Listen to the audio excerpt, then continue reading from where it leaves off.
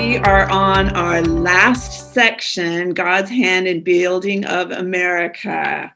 I love this seminar because it reminds me that God is a God of miracles. And don't you fret, he's not going to leave us now when he went through so much energy, to wield his hand and to establish, what does it say, this first free nation in modern times. He's not going to allow it to collapse into oblivion, but we've got to do our part. And I think that's one of the reasons you're here today, just like Janice said, to learn so we can study. And so then we can reteach and remind ourselves, first of all, so we stay anchored in hope, and then go out and help be agents of uplift in our homes, in our neighborhoods, in our communities and states, and even the nation. So, I hope that, welcome again. I decorated this week for the 4th of July. I've got George Washington over my shoulder. I got all the busts and put them on my coffee table. We have Thomas Jefferson and George Washington watching over us. Girls, we're going to be in good hands today. But I hope you can see by now the end of our seminar 1. And by the way, they are all recorded. If for some reason you get busy, you can't hit a class, remember, we also teach this exact same class on Thursday nights, but with my main squeeze, Al and I, my husband and I teach this together, which, by the way, I hope you all had wonderful Father's Day. We couldn't make it without our good men and good grandfathers in our life, and we honor and we celebrate them. And so if you miss a class today, you can always watch it recorded, or you can attend the Thursday night class, 7:30 Mountain Standard Time.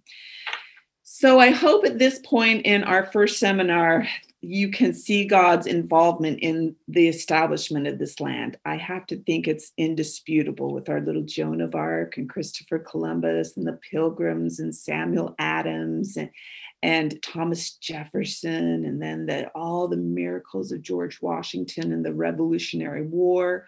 And today we're going to talk about James Madison, the father of the Constitution, and Benjamin Franklin.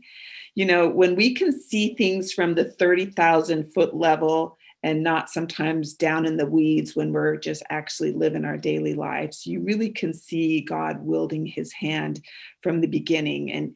And it's very clear to me that God is interested in the type of government that his children live under.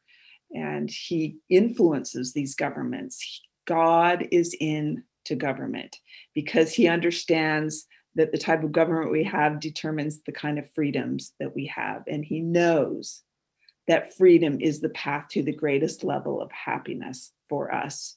And so, and he says this all throughout the scriptures in the Bible. I always share my favorite liberty scriptures in Galatians 5:1, stand fast in liberty that has made you free, not in bondage. And in 2 Corinthians 3:17, he says, where the Spirit of the Lord is, there is liberty.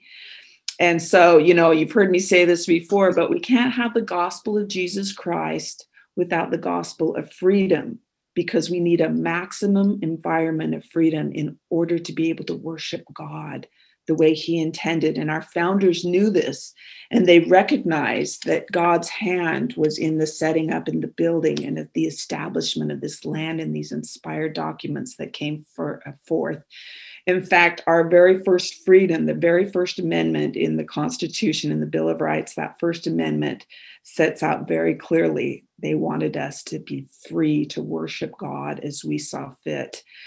These truly were some of the wisest men, and you don't have wise men without wise women behind them. These were the wisest men and women I believe that God had at that time in this world. He rose them up. He graduated them from his very unique University of Hard Knocks that we're all enrolled in.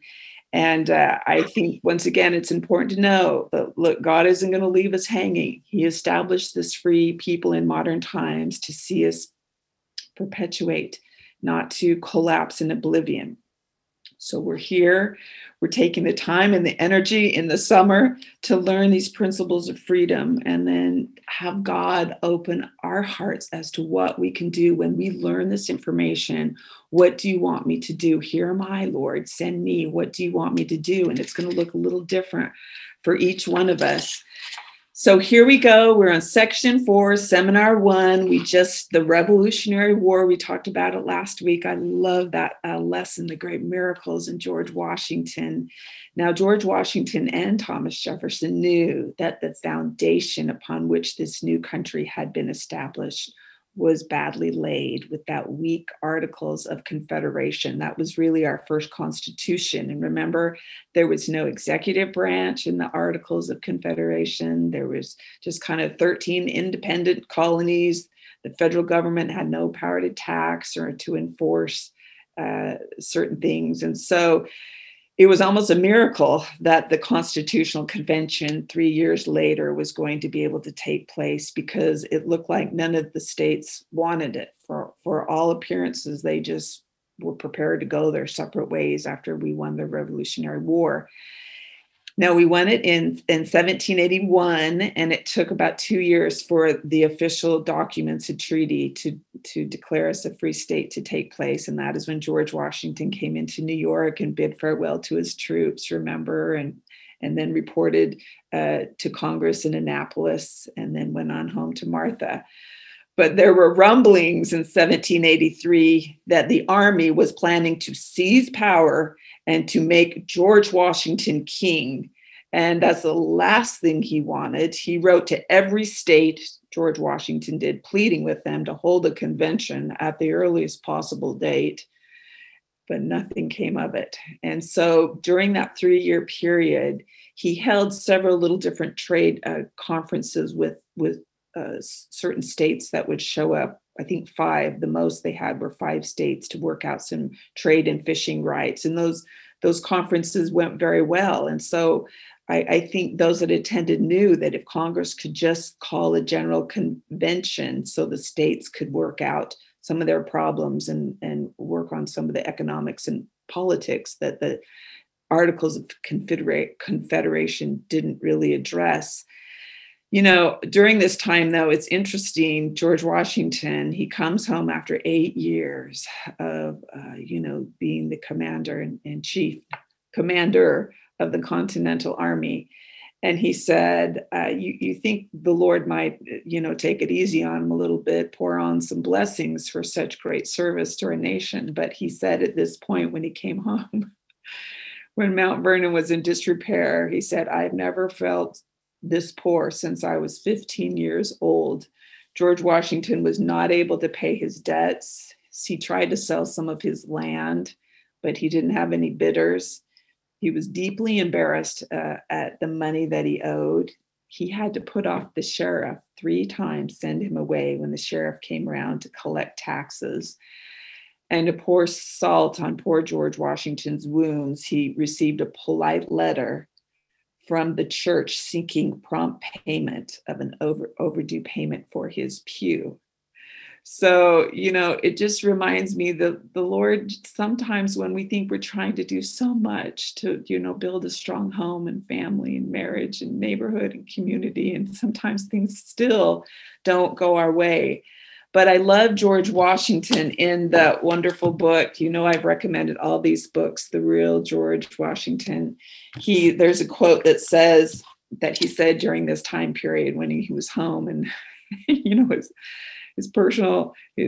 properties were kind of in shambles. His finances were not looking good. He said, even still, George Washington said, find happiness without health or wealth. It's still better to go laughing than crying through the rough journey of life. All right, he got it. That life wasn't meant to be, lived on a feather bed, so to speak. So even though he was kind of fraying at the edges here, he was still, he didn't retire and hang up his hat and go back to farming. He realized that the country, by all means, was not in a strong, stable position. And so Congress did schedule a constitutional convention to meet on May 14th, I believe the date is 1787. The Constitutional Convention became the most important convocation of political leaders and it was fortunate that every state realized that they need representation. So they all sent some of their most outstanding leaders in the states. There were 73 delegates appointed to attend the Constitutional Convention in 1787. However, none of the states provided expenses for their representatives, so only about 55 ended up coming. And many of them, including little James Madison, that would go on to become the father of the Constitution, actually had to borrow money so he could attend the Constitutional Convention. And so all of the states sent representatives except for Rhode Island, that they would eventually go on to call Rogue Island. The Rhode Island didn't want to have anything to do with this convention. In fact, 13 of their businessmen were apologetic and wrote a letter to the convention apologizing for the behavior of their leaders. And wouldn't you know, at this time as well, in 1787, because of personal circumstances, it was very hard for George Washington to attend. His brother had died.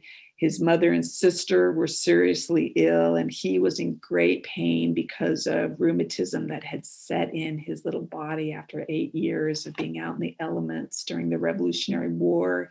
He couldn't even sleep without, pain throughout the night.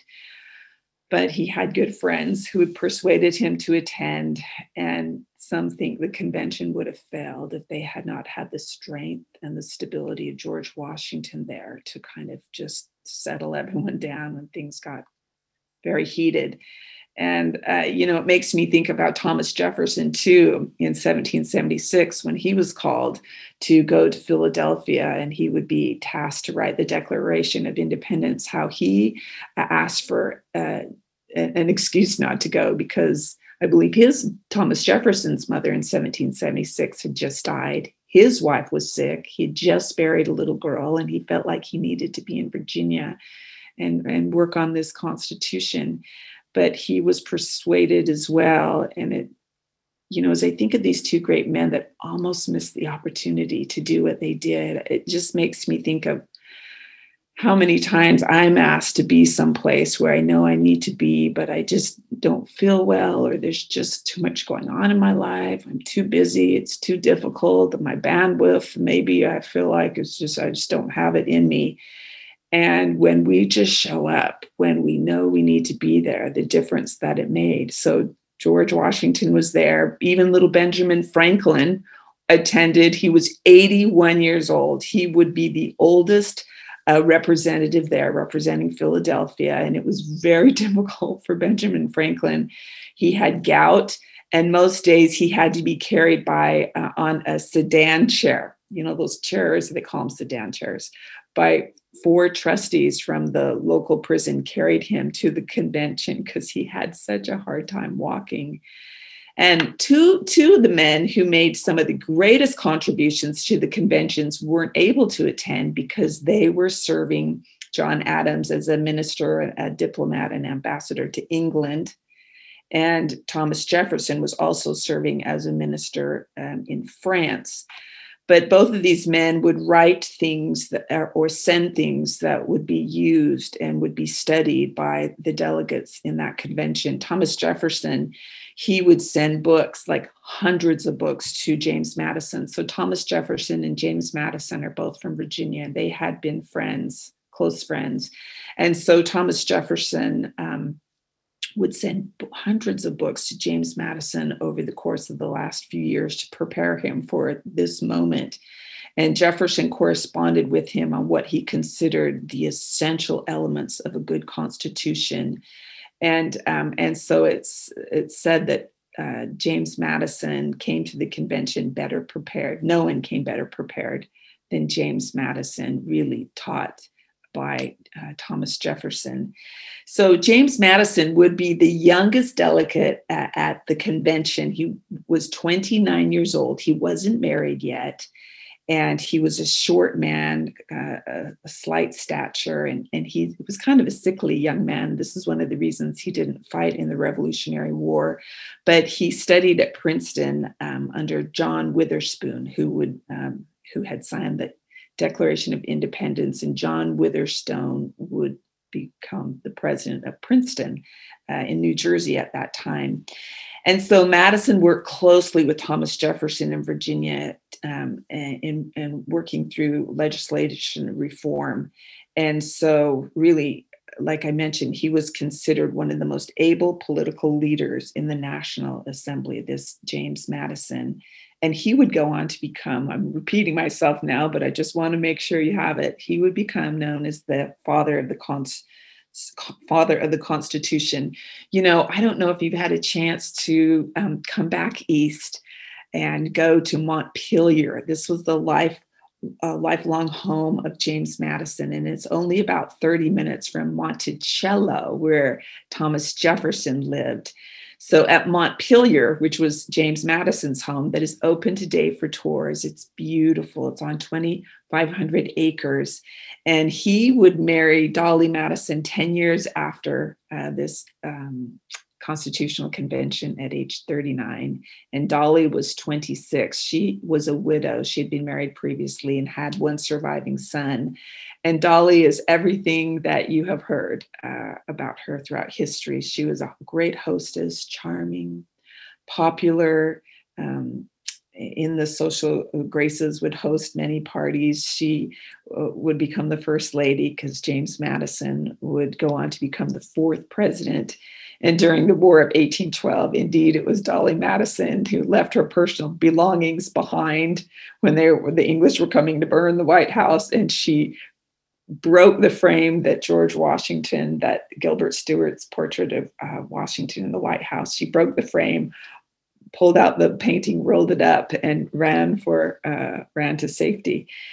And so she would go on to live, Dolly Madison would go on to live 13 years after James Madison passed, and she would die at 81. But her son mismanaged their home in Montpelier. So in her old age, she had to sell it, and she actually died an impoverished woman.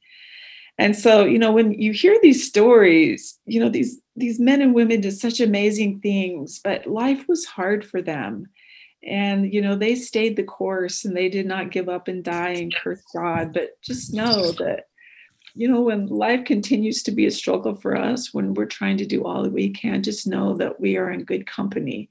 We sometimes like to idealize or romanticize these great founding fathers and mothers, but life, if you would have asked them, they would have said, my life was very hard. But we just don't know what our efforts might mean to our generations, in years to come. And so anyways, that's a little bit about James Madison. I love, girls, I'm going to recommend this book here. It's called The Miracles of America. And I would read this to my children every night. There's about 25, 30 little miracles of America. And I would read one of these stories, and it's illustrated. And there's a wonderful one. You can't see it. I'm sorry there. But it says, the most able amongst the men, James Madison. And it said how he was just tireless. At the Constitutional Convention on opening day, he took a seat right in the front room so he could hear what everyone was saying. And day after day for 4 months, he took copious notes. He was bowed over his notes, steadily writing, and he was never absent. He didn't miss a day. And then at night, he would fill in what he wasn't able to put in his little notebook of everything that went on at that Constitutional Convention. And he became quite sick over the course of this 4 months, and he withered down to less than 100 pounds. But even still, he never missed a day. And those notes of James Madison were held under lock and key for 30 years in the Library of Congress, and then they were made known public. And this wonderful book here is called The Constitutional Convention. A narrative history from the notes of James Madison is in our library. I have not read this book. My husband has, but if you're interested, it's all the notes that he took each day, the conversations and the haggling back and forth. And so anyways, okay, so all of the delegates from Virginia show up on May 14th. There were 7 delegates from Virginia, but none of the other delegates had arrived. But in a way, they considered that a blessing, because those 7 delegates from Virginia began holding early morning planning sessions, and Madison helped them outline the results of all of he and Jefferson's research through the years. And they structured a government that was going to be completely different from the Articles of Confederation.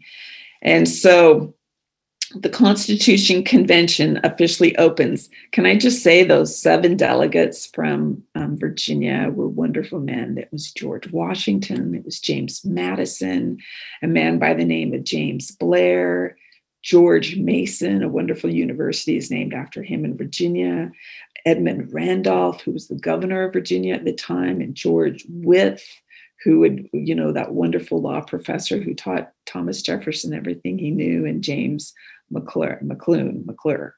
Yeah. So 7. So those were the men that kind of put together these 15 initial resolutions. So the first order of business was to elect a president on May 25th. They had enough delegates from 7 states, so they decided to begin the convention. And George Washington, the first order of business was to elect him as the president of the convention.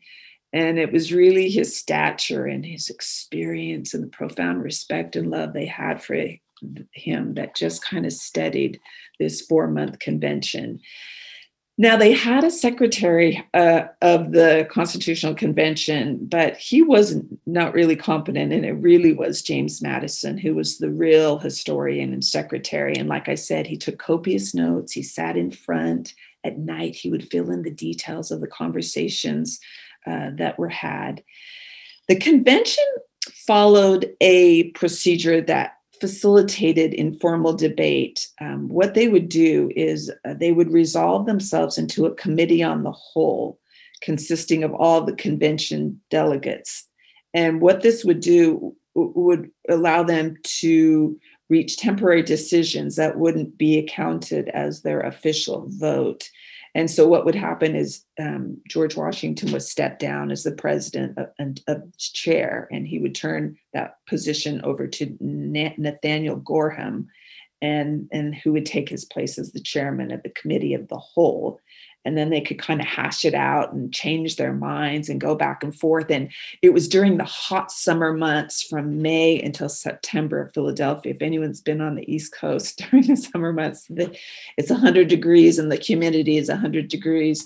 But the men purposely closed all the windows at that little Independence Hall there because they didn't want people listening in and determining, oh, Franklin believes this way, and then have Franklin vote another way. They didn't want to be accused of flip-flopping, but they wanted to have the freedom to be able to hash it out and to hear each other's ideas. And then once they would come to an agreement on an issue, they would then turn themselves back into a convention and vote formally on the question. And this is really how they operated. And they came to general consensus on all the issues of the Constitution except for 3 issues. And that was how to regulate or abolish slavery, and how the small states and the large states should be properly represented so that one didn't have an advantage over the other, and also a compromise on interstate commerce, whether the federal government should be involved in how the states do business with one another, sell their goods and textiles and those kind of things. And so those were the only 3 compromises. And we'll talk about the slavery issue next week when we talk about Article 1, Section 9, that the northern states, all of these founders knew, slavery was not a good thing. Look, they wanted freedom from a tyrannical government in England. This is what they had fought, this frustrating, arduous war for 8 years over. So they knew that, then to decide to, enslave certain people when they fought so hard to be free from, King George in England was not right. But they also knew that the southern states, those slaves were a part of the mortgages that were tied to the banks and their property. And they knew that if they abolished slavery right then and there, that all the southern states would be thrown into economic peril. And the founders also worried about, the slaves at this point, they weren't sure if, they were just trying to keep the nation together and do union building. But now that there would be, a large group of people that wouldn't exactly even know how to live on their own, because all they had known was slavery. My husband does an hour-long presentation on this at the thomasjeffersoncenter.com. I recommended it a few weeks ago, and he explains the dilemma that they were in a seminar that he gives. It's called Founders in the Slavery and the Smear campaign against the founders. And so he explains this really well. I would really recommend watching that. But so they were going to give, the northern states said, we'll give you 20 years to phase out the importation, and they don't even use the word slavery in the Constitution. There's not one word mention of slavery. They did not want it in that document.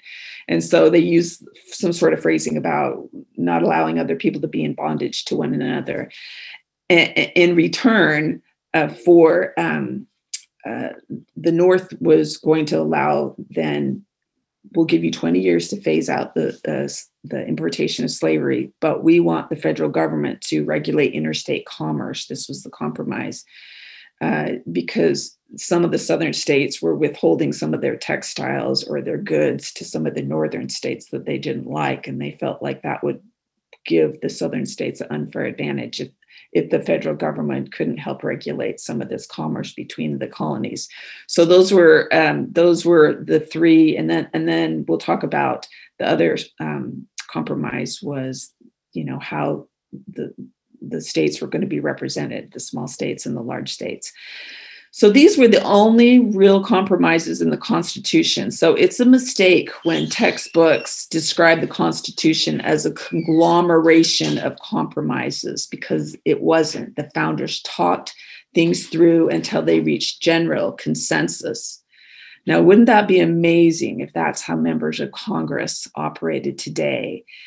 They were able to do this, these founders, because they all had the same foundation of knowledge. They all were very astute and well versed in the Bible, and they studied the great thinkers from earlier ancient times of Montesquieu and Cicero and Blackstone. And if you are reading the 5,000-Year Leap, you will realize that the founders were all reading out of the same books. So they all had kind of came to this convention with, hearts that were equally yoked. They wanted to see this nation survive, and they had all read, these great thinkers throughout history. And that's probably some of our problems today, that we're not coming to the table, all reading out of the same books, being taught the same things in the homes. And so they started the convention right off addressing these 15 resolutions that the Virginia delegate had put together. Since no country in the world had ever been structured this way, every single point had to be carefully analyzed and debated. Now, keep in mind, remember that Congress had initially told the delegates that they were just meeting for the sole purpose of amending the Articles of Confederation. But there really was a general feeling amongst all the delegates that they needed something completely different. A new, different kind of constitutional structure was needed. And the delegates, I think, felt that it was okay to change so radically what they had, because ultimately Congress and the states were going to have to vote on and approve this. So they felt justified in completely proposing a new constitution instead of just kind of patching up this defective Articles of Confederation. And so, like I had mentioned, it took 4 months to reach final agreement on these many prickly issues that were going to be raised. Remember last week how we talked about it took 16 months to kind of come to some determination about the Articles of Confederation, and even that, it still wasn't very well written. So this only taking 4 months to have to go through each issue and analyze it the way they did, you can really see how God was in these details of softening these men's hearts and inspiring them and helping them to see and understand and come to general consensus. And that's what happens when, like-minded men and women wanting the same thing come together, are willing to be taught and willing to be humbled and to hear each other out. God can really do amazing things with that kind of receptiveness. So the first 2 weeks in the convention, they talked about those Virginia resolves, and they worked through some of these points of general agreement and then postponed the difficult things for a few weeks later. They worked on the easy stuff first. But in the middle of June, they'd been at it about 2 weeks. William Patterson of New Jersey asked to have one day free to make a new plan for the smaller states. The smaller states wanted to present a small plan because they'd at this point only been hearing this plan from the largest state in the Union at this point, Virginia. So the next day, New Jersey comes back and they put forth this plan. And Patterson says that the smaller states, we just want to scrap all these Virginia resolutions and we want to go back to patching up the Articles of Confederation. And so James Wilson of Pennsylvania actually the following day compared the Virginia plan to the New Jersey plan point by point. And you see, if you have your seminar open, you see that little diorama here of the Virginia plan and the New Jersey plan. So let's just go through this. The Virginia plan for the legislature, they wanted 2 branches, and the New Jersey plan wanted just one body. And what they actually ended up getting was one legislative branch with 2 chambers, a House and a Senate. And then the source of their power, the Virginia plan wanted the power to be with the voice of the people. And the New Jersey plan wanted the states to be able to dictate and govern. And it was a little bit of both. They got both the House, which represented the voice of the people, and the Senate was going to represent the House, the voice of the states. And that we know was undone when the 17th Amendment was passed in 1913. And we will talk about that, and has greatly disrupted the balance of power that our founders intended. And then the executive branch, the Virginia plan wanted just one executive, and the New Jersey plan wanted, I guess, multiple presidents. And of course, we just got one executive, the president. And then the legislative action, the Virginia plan wanted it to be by the majority, so like 51 out of 100 senators. So the majority would be able to rule. And the New Jersey plan wanted just a small minority. And we know, of course, we're governed in the House and Senate by the majority vote. And then the extent of the legislative power, the Virginia plan wanted the legislative branch to be able to handle all national concerns, provide for the common defense, promote the general welfare, just do it all. And the New Jersey plan wanted them to only have limited powers. And so they got a little bit of both, because in Article 1, we'll talk about next week, that talks about the legislative branch, they are confined to just 20 enumerated powers in Article 1, Section 8. But they also do kind of oversee some national concerns. And then how to remove an executive, how to remove a King George should he grow to become one. That Virginia plan wanted the president to be able to be impeached, removed from office, and the New Jersey plan wanted it to occur under an application by the majority of states. And we know that the Virginia plan went out because the House impeaches and then the Senate removes. And we've seen that played out a few times in history. So while the convention was contemplating these 2 plans, Alexander Hamilton, now we all know him, rose, and he presented an entirely different plan. He said, this is way too dangerous, these 2 plans. We're treading in untried waters here. We need to kind of go back to a British pattern of the single executive being chosen for life. And the kind of like the king could veto anything and everything in England. That's what he wanted also in the executive branch. And he wanted the senators to be chosen for life, just like the English did in the House of Lords. And he wanted the governors of the states to be appointed by the federal government, just like the King of England had appointed colonial governors before the Revolutionary War. Imagine that. So it says that Hamilton's plan was applauded by all and supported by none. It wasn't even discussed, let alone voted upon. So Hamilton was a well-respected man in this body because he had served ably and nobly next to George Washington during the Revolutionary War. But this plan was a dud. And so that would be the end of Hamilton's plan. And he ultimately would get his feelings hurt and leave for a short time, but he ultimately would come back. You know, I think we know Alexander Hamilton because of that Lin-Manuel Miranda's Hamilton. I don't know if any of you have had a chance to see that show on Broadway. Anyone seen Hamilton or the Traveling Broadway show? Oh, it is so good. It's like a rap music of history. And to be honest with you, when I saw it, I'm like, I think they kind of got history right. Because, you know, normally Broadway does not get historical things right, or, you know, the angle which they come is not favorable at all to, you know, patriots and freedom and God. But, and Lin-Manuel just came out with the new movie. Remember, I talked about it last week, In the Heights.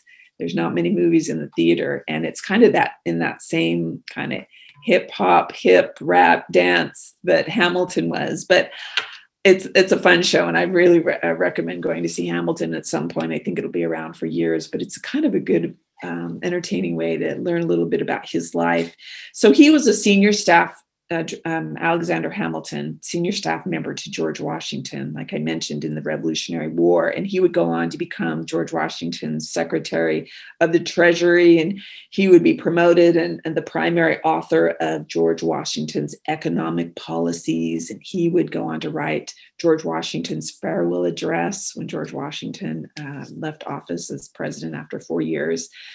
Hamilton got started, though, as an illegitimate child, never knew his father. He was born in the West Indies on a little Caribbean island. And as a young boy, he came to America as a teenager. He was sponsored by a wealthy merchant. And he went to Columbia, the King's College, and there he studied law. And he would go on to become a member of Congress for New York. And he practiced law, and he actually founded the Bank of New York, and of course would be a signer on the Constitution, even though he got his feelings hurt and left for a time. But he did come back, bless his heart. Sometimes men are hot-headed like that, so we just need to be gentle and receive them back when they come back, when they come to their senses. And he would go on to become the primary writer of the Federalist Papers. He wrote 51 of those 85 Federalist Papers that would be published in the newspapers after the Constitution was written, convincing and explaining the Constitution and what the founders meant when they wrote the Constitution. And those Federalist Papers really helped to win the hearts of the members of Congress that were going to have to vote on this Constitution, and for, you know, the people in the states to accept this Constitution. And of course, we know that Alexander Hamilton died way too soon at 49. He was a father of 8. He got in a duel with Aaron Burr. Aaron Burr at the time was the vice president of the United States to Thomas Jefferson. Thomas Jefferson and Aaron Burr ran for president, and it was an electoral tie. So the House of Representatives came in and broke the tie in favor of Thomas Jefferson. But remember, in that day, the second person who got the second highest votes became the automatic vice president. So he became Thomas Jefferson's vice president, and it's said that Jefferson never fully trusted Burr and relegated him to kind of not a very important role. And at some point in Burr's life, he ran for the New York governor, and Alexander Hamilton did not support him. So there was kind of bad blood between them, and they got in some kind of spat. And Burr challenged him to a duel on the New Jersey side in 1804. These men show up. I'm thinking, well, one was the vice president of the United States. The other was, you know, a respected, you know, man and father of 8. But I guess when pride gets involved, what does the devil do after a fall? Or pride comes before a fall. Is that a saying? So anyways, they had their guns. I mean, who survives a duel? I still don't know why they thought this was a good idea. Someone was going down. And so the gun fired by Alexander Hamilton didn't even, hit the mark, but the bullet hit from Burr hit Alexander Hamilton, and he would die a day or two later. And he was living, oh, girls, put this on your bucket list. 2 years earlier, Alexander Hamilton had built a home. It was the only home that he had ever owned in his life at age 47, where his family lived. And it is still standing today on 141st Street, just a little bit beyond the Bronx in Manhattan. And you can just take the red line and just get off at like 136 and walk a couple blocks, and his house is open, and there's a little visitor center, and you kind of really catch the spirit to be in his home. And so he was buried at Trinity Church, which still exists today. It's just about a 7-minute walk from that St. Paul's Church where George Washington and Congress had their first official business after George Washington was sworn in, remember, as president in 1789. They all walked to St. Paul's Church. And just about a couple blocks down from that is the Trinity Church where Alexander Hamilton is buried. And if you go there today, it's this beautiful headstone, and he's right there in the graveyard. So anyways, put that on your bucket list, Alexander Hamilton's home in New York City. But needless to say, Hamilton left for a short time, but he would be back.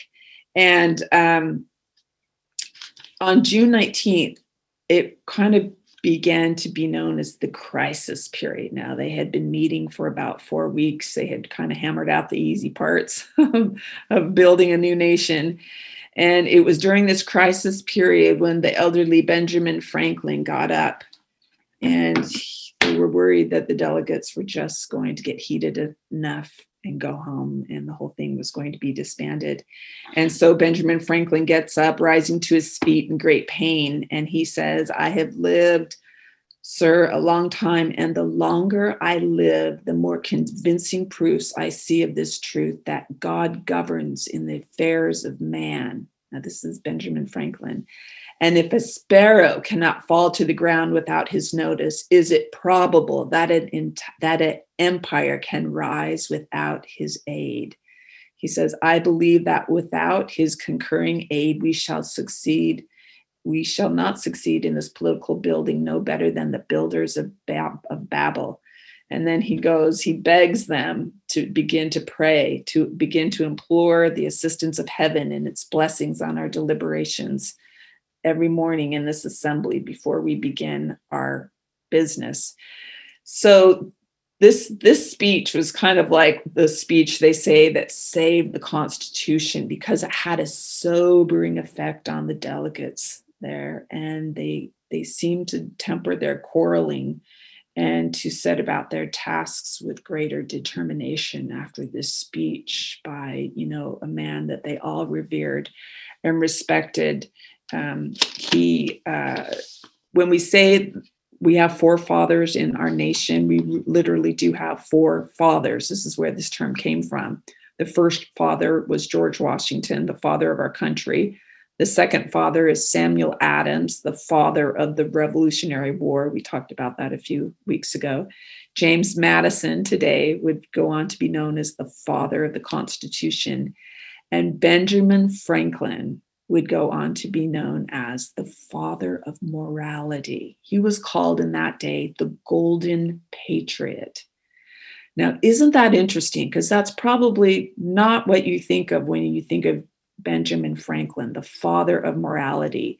More money has been spent on decimating and maligning his character than any other founding father, because modern day historians have made him out to be, and you see it in the movies and documentaries, as a womanizer, as a prankster, as a hard-headed businessman with illegitimate children everywhere. As a young man, he actually wrote a book called The Book of Virtues, and it highlights 13 moral virtues that he wished to perfect himself by. And he had a little chart to monitor himself, and some of them were frugality, moderation, sincerity, justice, humility. This was the kind of man that Benjamin Franklin was, and he was greatly respected. He had an important role in this constitutional convention as kind of a conciliatory one, because he was 20 to 30 years older than most of the delegates, and he commanded a lot of respect, and he had a powerful influence over them. One of the delegates from Georgia said he was an extraordinary man, and he didn't necessarily shine in public councils. He wasn't known as a great orator, but he could tell a story in a style that was more engaging than he had ever heard. And he possessed an activity of a mind equal to a young man of 25. And Benjamin Franklin would go on to say this about the delegates at that convention. He said, a group of men chosen, they were to restructure this national government, and men of character, of prudence, and ability. He said this was the most respectable assembly he had ever seen or been a part of. This is what Benjamin Franklin said about the men involved in the Constitutional Convention.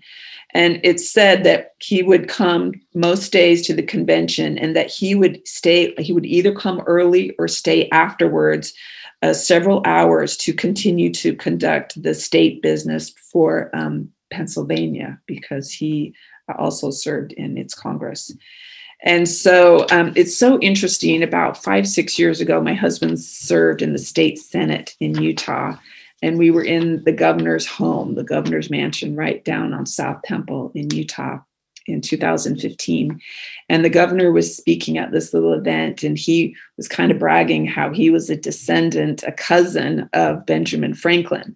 And then he went on to say, well, we all know he had a history and he liked the women and that, but he was a, good patriot man. I mean, I always think that there's such a disconnect, because God doesn't bring about his purposes through degenerates and perverts and that kind of thing. So I knew the truth behind Benjamin Franklin and how his character had so been maligned, because if modern historians can make you believe that our founding fathers were imperfect and womanizers and hypocrites and so forth, then maybe we'll accept that in our current day leaders. And we know that's the farthest thing from the truth, that these were the wisest men God had, who he rose them up to do what he did. So I went up to the governor, Herbert, after he spoke, and I said, did you know that Benjamin Franklin was known as the father of morality, the golden patriot? I said, I'm going to give you a book.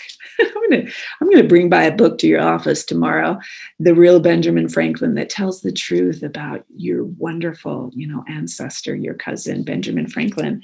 And sure enough, like 2 weeks later, the governor, you can't see it, wrote me a letter thanking me for this book. And so, girls, it's just a reminder to me, as you learn the truth about these founding fathers, you might have to stand and defend them. And when people speak untruths about Thomas Jefferson and his slave children by Sally Heming and all these lies that have been perpetuated by modern historians, it's incumbent upon us to defend these founding fathers. And so that was kind of a fun note. Now, during this time, during the convention, in July, from the 1st of July to the end of July, where it was this crisis period, they were having a hard time deciding on how to vote the president of the United States in office. It required over 60 ballots in the convention to just even determine how a president should be elected. And it was during this dark period that George Washington was known to say, I almost despair at seeing a favorable issue to the proceedings of this convention, and I almost repent having had any agency in this business. So he was feeling very weary about, all the bickering back and forth. And observers said that George Washington during this crisis period in the convention looked as grim as he did when he was at Valley Forge. And we know what a dark period that was in the war. But, once again, I love these men. They got weary, but they stayed the course. And it just reminds me, we're going to feel worried and hopeless and despondent sometimes with some of our efforts in our homes, in our marriages, out in our communities. But do not give up. These men did not give up. And so they had a breakthrough on July 16th. The delegates were able to agree on allocating representation. The small states had been determined to have one vote for each state, as in the Articles of Confederation.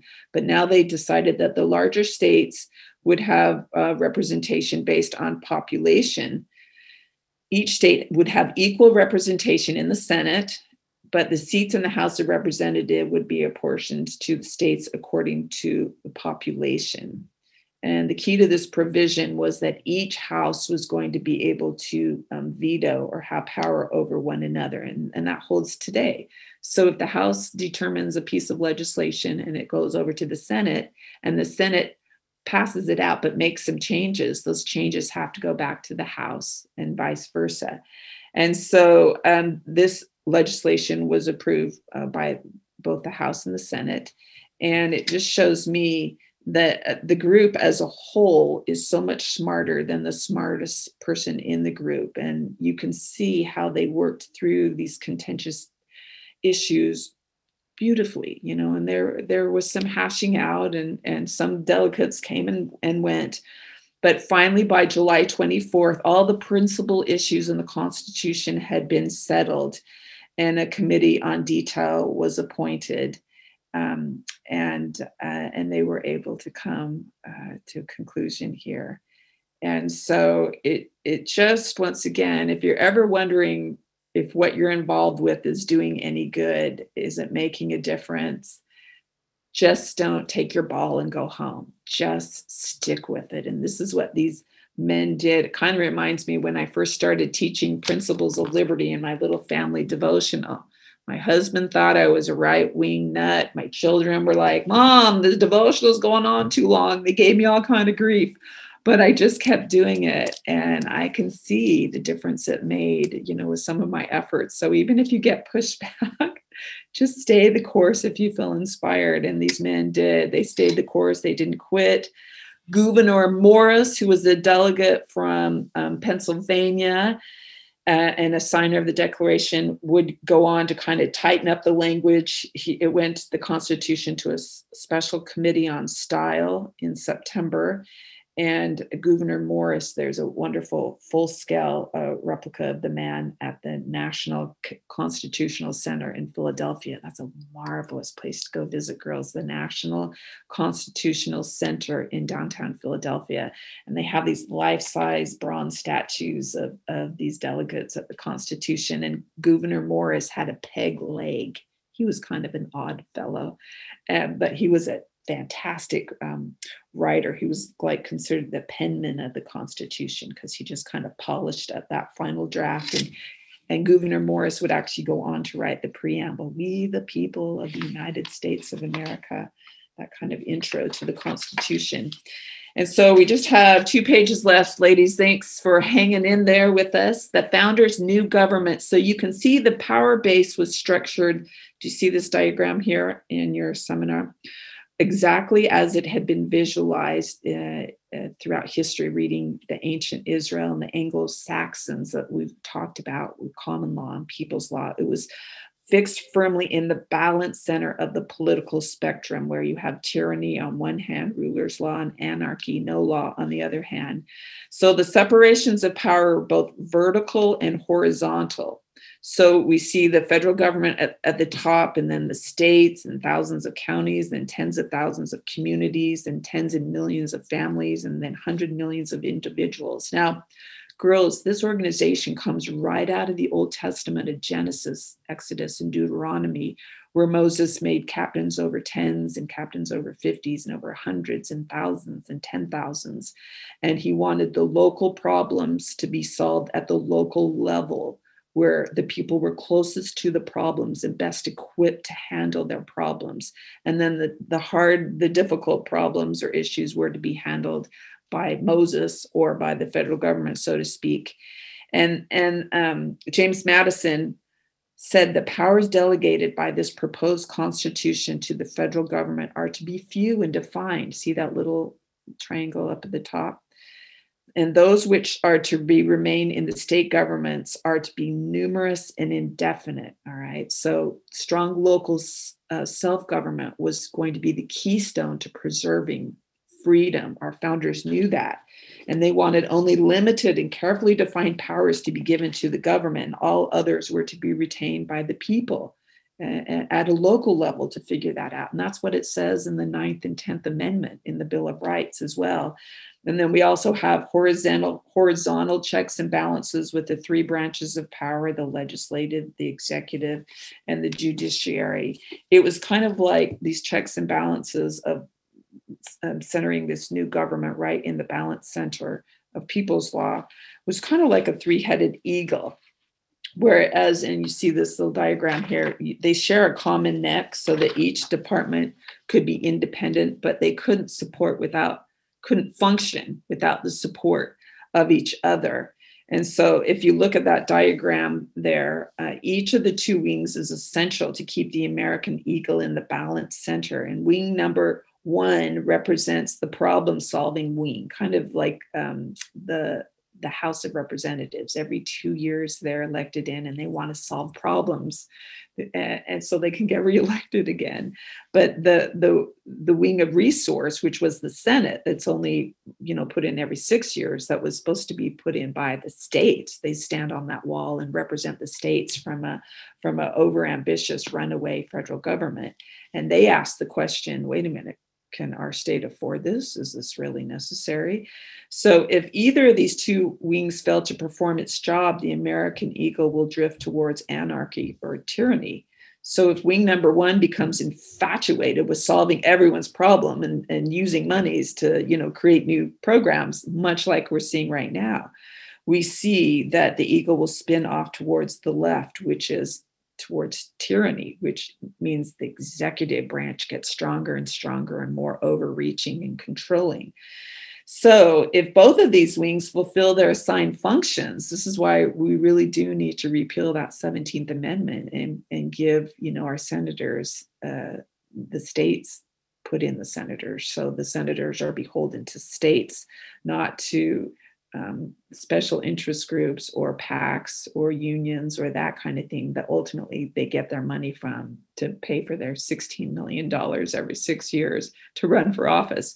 So you can see I'm getting into the Constitution a little bit. There's been a disruption of our little eagle here. But we saw under the first 100 years of our history, both of these wings were fulfilling their assigned function, and the American eagle was flying straighter and higher than any other civilization in history at that point. And that's what the founders had envisioned. And that's what we saw.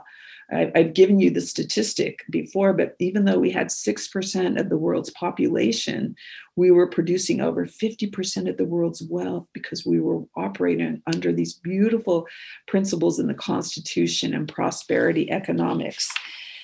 And so anyways, girls, so there you have it. On September 17th, 1887, 39 of the delegates signed.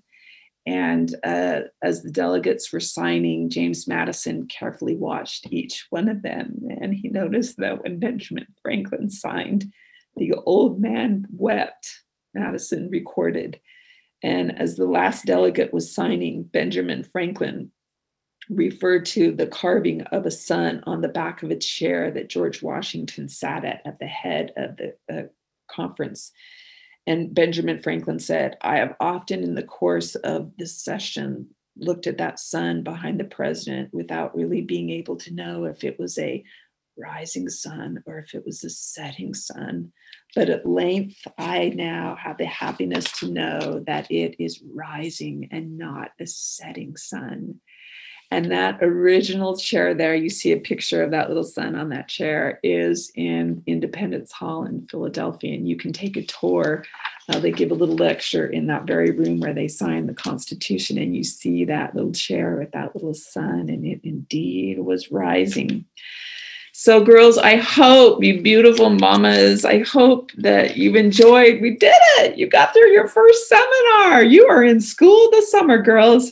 I hope that you have been able to see God's hand in the building of this nation and the events and the people that he used to establish this nation. He didn't go through all this effort to have it collapse. If we do our part, and it will take all of us doing work, he will reward our effort. He rewarded the efforts of all these great men and women he used. Look how he guided and inspired them. Joan of Arc, Christopher Columbus, the Pilgrims, Samuel Adams, Thomas Jefferson, George Washington, James Madison, Benjamin Franklin. But we learned, that he didn't necessarily take it easy on them, but they never grew weary enough to quit. They gave all that they could to this cause, and then God filled in the gaps and provided some miracles along the way. And this, I believe 100% with all my heart, is what he will do for us. So as we go into Manual 2 next week, I don't have it to show you. I hope you've ordered it already. If you didn't order it today, it's $12 on our Moms for America store. We're going to talk about this Charter of Freedom, this Constitution. We're going to break it down. There's 7 articles. There's 27 amendments. I promise you, if you will stick with the next 4 weeks as we study the Constitution, you will know more about the Constitution than the majority of the people who call themselves American citizens, probably even most of our elected leaders. So I promise to make it as interesting and as applicable to our time. What does this mean for us as we hash out the Constitution? Anyways, with that, thank you so much. I bid you adieu.